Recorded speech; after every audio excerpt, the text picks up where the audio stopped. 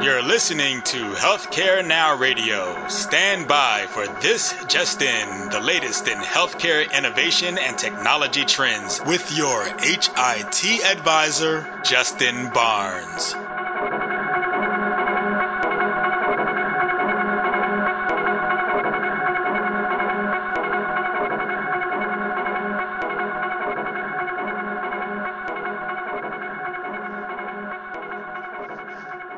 Thank you for tuning in, and welcome to This Just In. I'm your host, Justin Barnes. In these half-hour segments, I'll bring you the latest advancements in healthcare, strategy, innovation, and public policy. As always, we're broadcasting from the This Just In studios on the Business Radio X network, as well as the Healthcare Now radio network. For this episode, though, my 94th episode, we're going to speak to a good, longtime friend, Steve Wiseman. Steve's an attorney by trade, focuses on estate planning, probate, and identity theft, but Steve is also a professor, editor, and very accomplished writer. Welcome back to the show, Steve. It's good to be with you. 94 episodes. You're closing in on that 100 pretty rapidly. I know. It's been a rocket ship. What a tremendous learning experience, though. I mean, this is like one of the best gigs you can ever have, and you've been a host for a very long time, and I attribute my my radio chops to you, but what a great way to just collaborate with people. And you know what the best of it is? I learned so much just by, talking to people and having a show, get to talk to people. It's great. That is one of the best parts of being a talk radio host is actually what you get to learn and, from all these great guests. Yeah, it's like free. I consider it free consulting. So I get all this free, free consulting, free advisement. I love it. But I appreciate you reaching out to me here so quickly and bringing this to my attention, the importance, and we want to get the word out. So, we scheduled this very special show to cover the latest cyber extortion, ransomware, virus attack, WannaCry. So thank you again, and let's just dive right in. So how did this attack occur, Steve? Well, you have to go back to a hacking or a leaking, we're still not sure, at the National Security Agency. And what happens is the National Security Agency, for security and intelligence purposes, will, during their research, gather what they call zero-day exploits. These are vulnerability in software programs and computers that are previously undiscovered. And therefore, they enable someone to take advantage of it for perhaps surveillance, but also for harm as well. You can actually go back in history, the first major time these 0 days were used by the intelligence community was a joint enterprise between the United States and Israel that destroyed the then Iranian nuclear program. So these are things that in this instance, a number of these 0 days were released. They were stolen, then they turned over to a group called shadow brokers who didn't do the actual hacking, but released these. And one of them that they released was called Eternal Blue.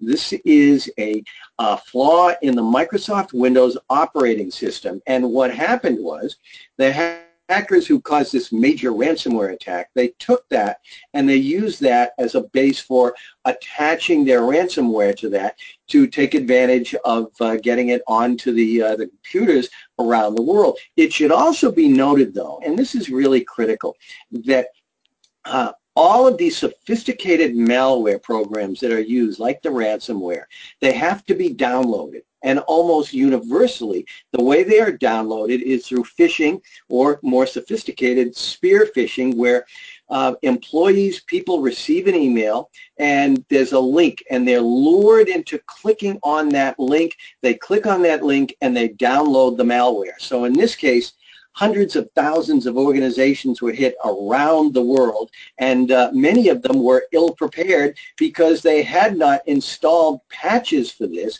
that Microsoft had already made available. Yeah, I mean, you bring up a good point. I know it's cursory, but I tell everybody, my companies, my family, if you don't know, if it's not a truly trusted source, and you know why that person would be emailing you, do not click on links. I mean, it's a great way to keep yourself, keep your computer updated at all times, all patches at all times, and you can just set that as an automatic feature for a lot of our systems. But then certainly don't click on links from people. And also pay attention, like Wells Fargo, whoever your bank is, Bank of America, whomever it is, you know when if you look carefully, you can usually see this stuff is unsophisticated a lot of the times when they're trying to phish. It's not the right logo. They're spelling off. The URL is something's not right with the URL. There's so many ways to tell. I mean, I'm not saying I'm perfect and it's a perfect system, but you can reduce a lot of that just by paying attention. Would you agree? I totally agree. And the ones that give me the biggest smiles are the ones with the horrible grammar. Yeah, so true. So with this WannaCry, who do you think, who's behind this attack? Guys will hack into the computers of people that are unwilling accomplices and unknowing accomplices. They take over their email and they make this part of what they call a botnet. And this is a network of computers that have been taken over to send out these kinds of malware through attachments and all. And you're right. You've got to. You can't. Trust me, you can't trust anyone. And when it comes to these links, you really can't click on them unless you've confirmed. And then one of the things I tell people to confirm, and this is interesting too, is let's say you get something about your credit card. Go to the back of your credit card. There'll be the real 800 number to contact your bank where you can find out if this was legit or not. There are criminals who will get the phone number of like Bank of America and change one digit. So if you are not careful in calling the number, you actually will think you got Bank of America, but instead you're going to get the bad guy. Right. No, good point. So who do you think is really behind this attack? There are a lot of security experts right now who are pointing the finger at North Korea. And North Korea has become particularly active in cyber criminal activities in the last few years. They have also, interestingly enough, unlike say Russian governmental cyber attacks or Chinese governmental cyber attacks, North Korea does it for profit. They've got a country with a failing economy, and they actually do this as a profit center. They will do international bank robbery. They were behind the $100 million hacking of the Bank of Bangladesh. They are actively attempting to hack into the SWIFT system, which is used by international banks. And there are some indications because of similarities that you can find, the so-called fingerprints in this particular ransomware, the WannaCry, that look like it's North Korean, but I don't think so. And I don't think so because there is a certain lack of sophistication in this particular WannaCry, including the manner in which the bitcoins that would be paid as ransom would have to be individually verified rather than being done as part of the program. So that's just an example where I think it's organized crime.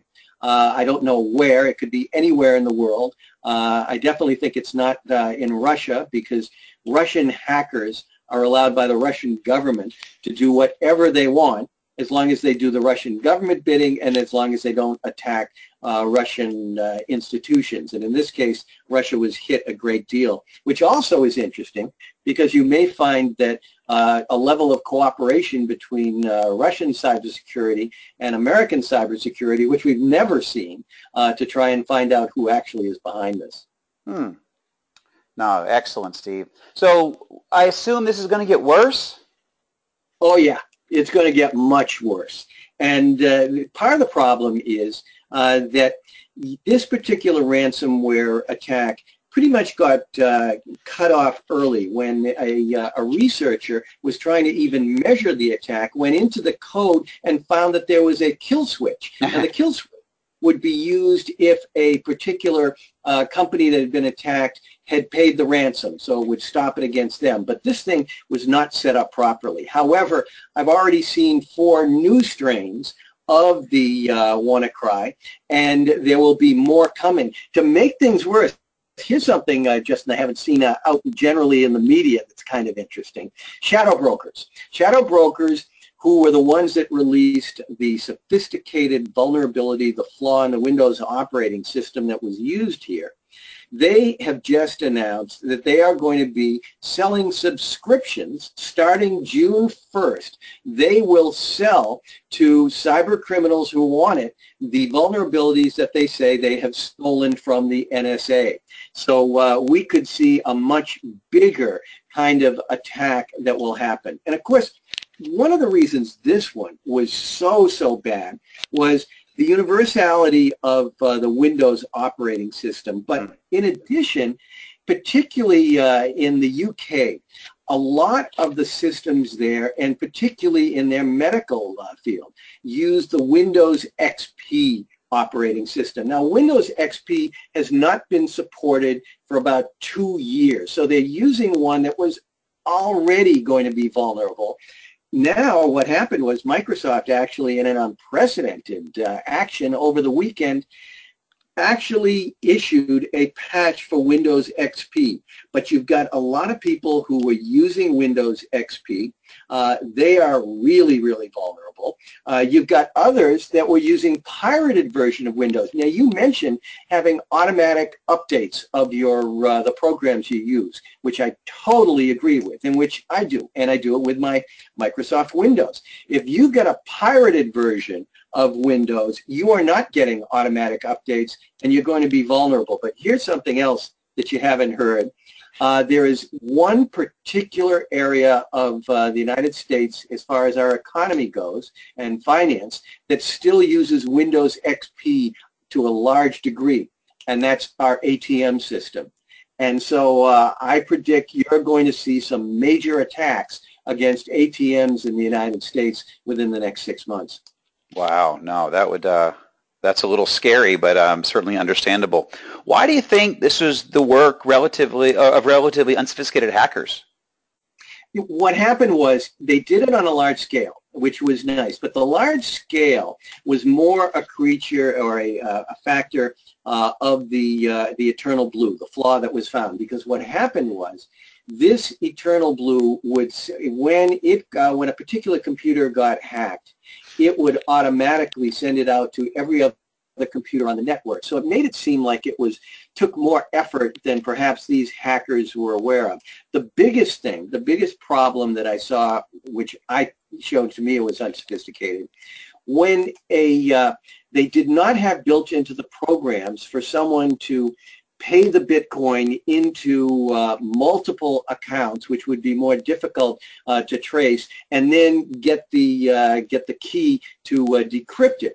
They, in fact, only used 4 different Bitcoin accounts. Those are going to be a bit easier to trace. They also are going to have to manually, out of how many are going to be trying to pay the ransom and get decrypted, they're going to have to manually deal with each one rather than automatically do it through the programs. So already there's evidence of people who paid the ransom on the first day and still have not been decrypted. And it's not necessarily that the hackers are just bluffing and we're going to not to take the ransom and not decrypt. I think it's a matter of they were not prepared for this kind of a massive response. So those are a couple of the things that make me think this was not the brightest bulbs. Wow, no, that's fascinating. So what's the role of shadow brokers in this attack and in this development I hear about that's coming June 1st? Yeah. This is going to be very interesting. Shadow brokers did not do the stealing from the National Security Agency, but the materials was turned over to them.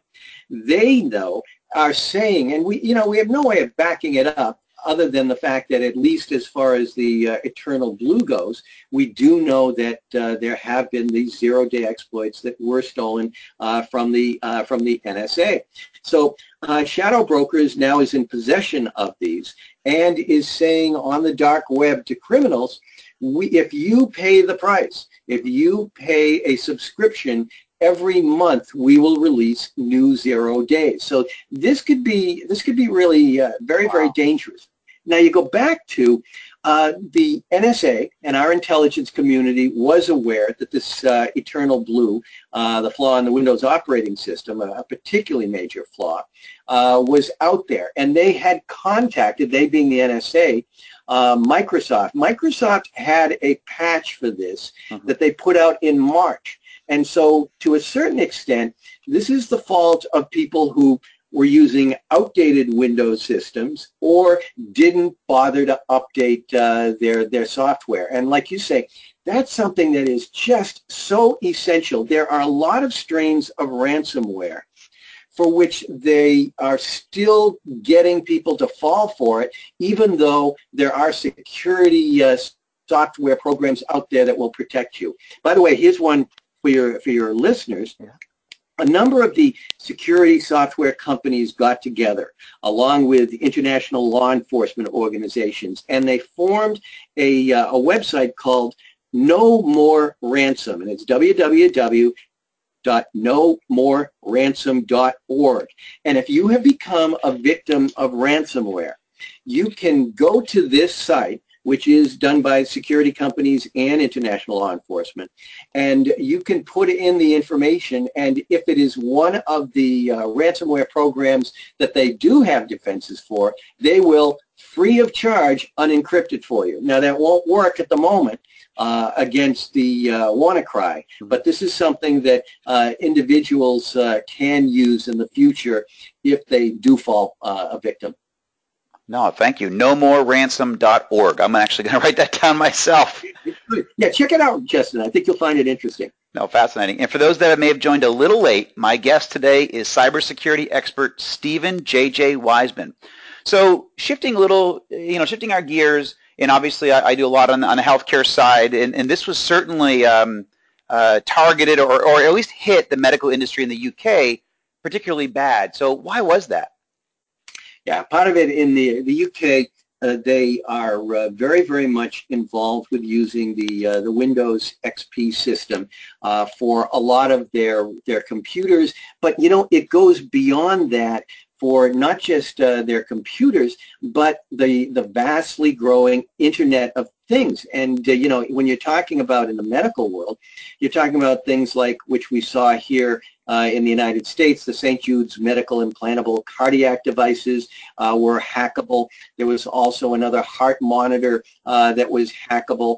And here what you have is you have certain the devices themselves, the security was not built in adequately when they were developed. They also may be connecting to using the outdated systems as well. Here's one thing that bigger companies should be doing that they're not, and that is whitelisting. You've heard the term blacklisting, and blacklisting, and even with software, it prevents certain programs from being downloaded. That's great, but what about when you get the 0-day, one that you don't have a defense for?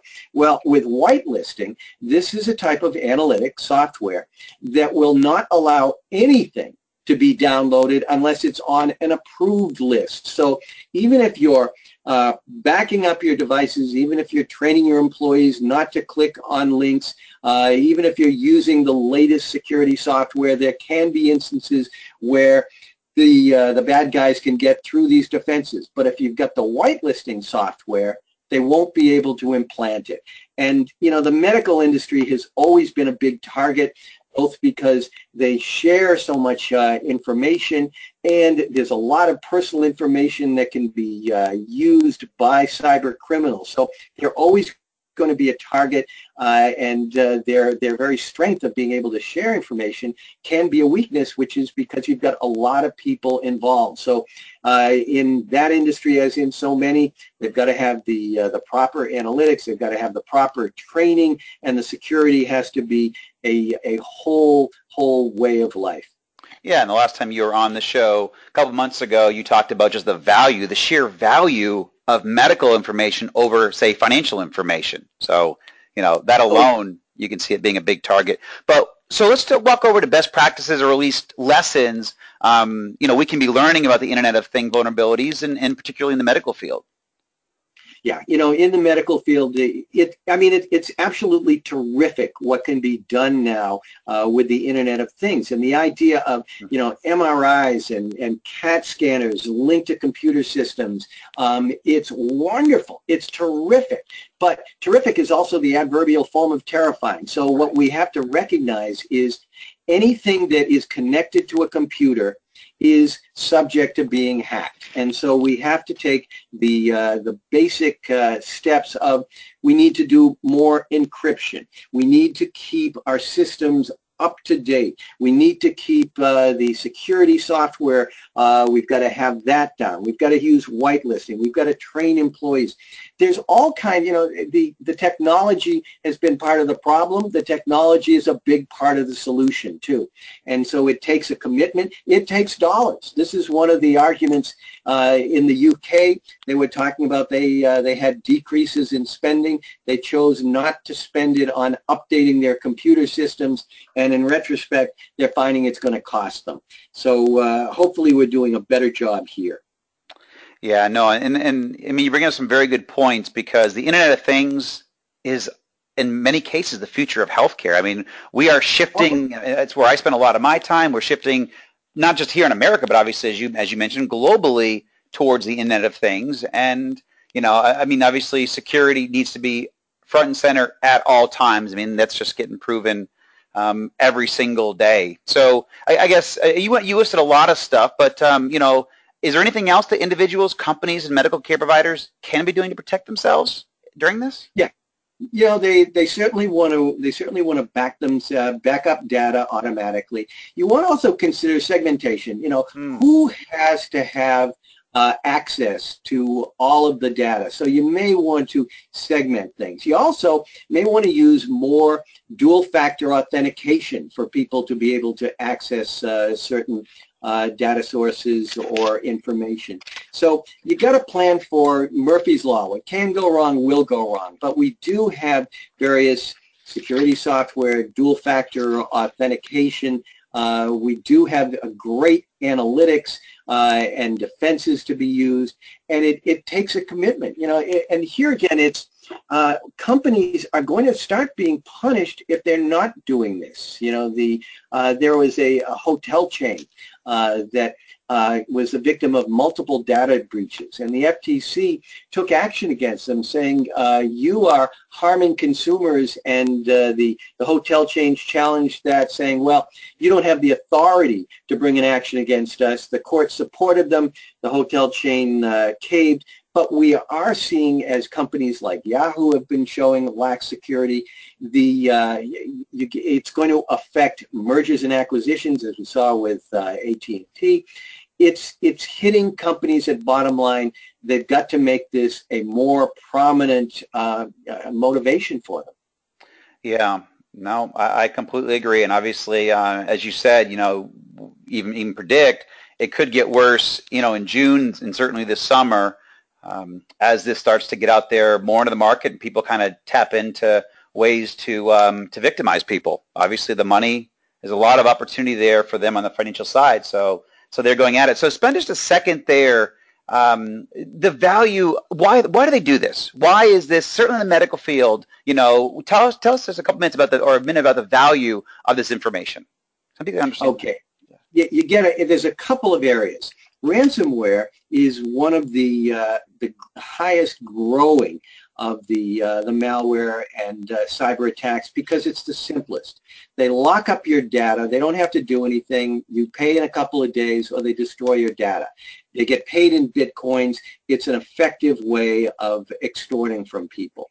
But other instances, and previously, and what's still going on, is, as we talked about, particularly in the medical world, there will be a lot of personal information, including health insurance information, that is very valuable on the black market. So there will still be attacks against institutions to gather this information that can be used for medical identity theft. And medical identity theft is potentially fatal, because what can happen is someone can steal access to health insurance information. When the person who is then accessing illegally that health insurance, their medical records can get mixed in with the medical records of the victim, such that the real victim can even get a wrong blood transfusion. And the HIPAA laws are not quite as strong as they should be, in the sense that you can't remove readily the information of the identity thief from the medical record, because that violates